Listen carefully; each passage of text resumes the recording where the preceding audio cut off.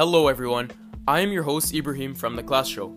Today I have with me a very special guest, a soon-to-be grade 12 student, Hassan. Hey everyone, it's a pleasure to be here today, Ibrahim.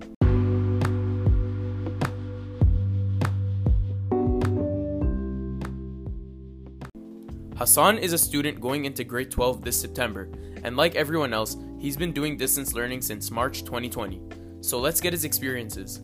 So tell us, Hassan, when Ontario announced on March 13th that schools are closing for 3 weeks, what went through your head? So when the government shut down schools for 3 weeks, like most other students, I was happy that there wasn't going to be any school. But at the same time, I was wondering if the government was being a little extra. I thought, well, the virus can't be that serious. Maybe 1 week is enough? I was happy that I was getting a little break from school, but I was wondering how I was going to keep myself busy throughout these 3 empty weeks. Because now, there's no friends to see and no homework to keep me occupied. So, what did you do during the 3 weeks? I was kind of happy, chilling the whole day, not worried about due dates and assignments, but after about a week and a half, I got kind of bored and I was looking forward to April 6th because that's the date that schools were scheduled to open. So, did you expect that schools in Ontario would reopen on April 6th? No, because after spending a lot of time on the news in these 3 weeks, the virus just seemed to spread faster and faster, and I realized how serious it was when COVID-19 was announced as a pandemic. There were a lot of cases and deaths in the GTA, and it was just unforeseen and horrifying.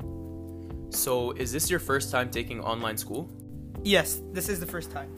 So, what advantages did you see in distance learning? Well, obviously, the number one thing is my sleep schedule. Now I can wake up and go to school whenever I want during the day.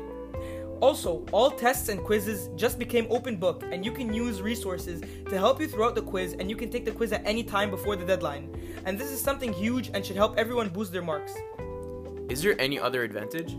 Actually, I used to spend around 2 hours getting home from school, riding a series of public buses, and now I no longer have to do that or waste my money. What about the disadvantages? It's hard working with family and siblings around, and it's hard finding some peace and quiet without distractions.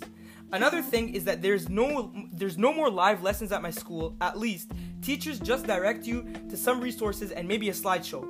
But after that, you're expected to work on your own, and there's no instant interaction between teachers and students. You can email them your questions and wait a couple of hours a day for an answer, or you can join office hours and ask questions there, both of which are not nearly as convenient as just raising your hand in class and getting an answer. Not to mention, I miss socializing with my friends in person before and after school, between classes, and during lunch break. The most I can do is maybe video call them. Yeah, I miss talking to my friends too, but what was the most interesting part of your experience so far?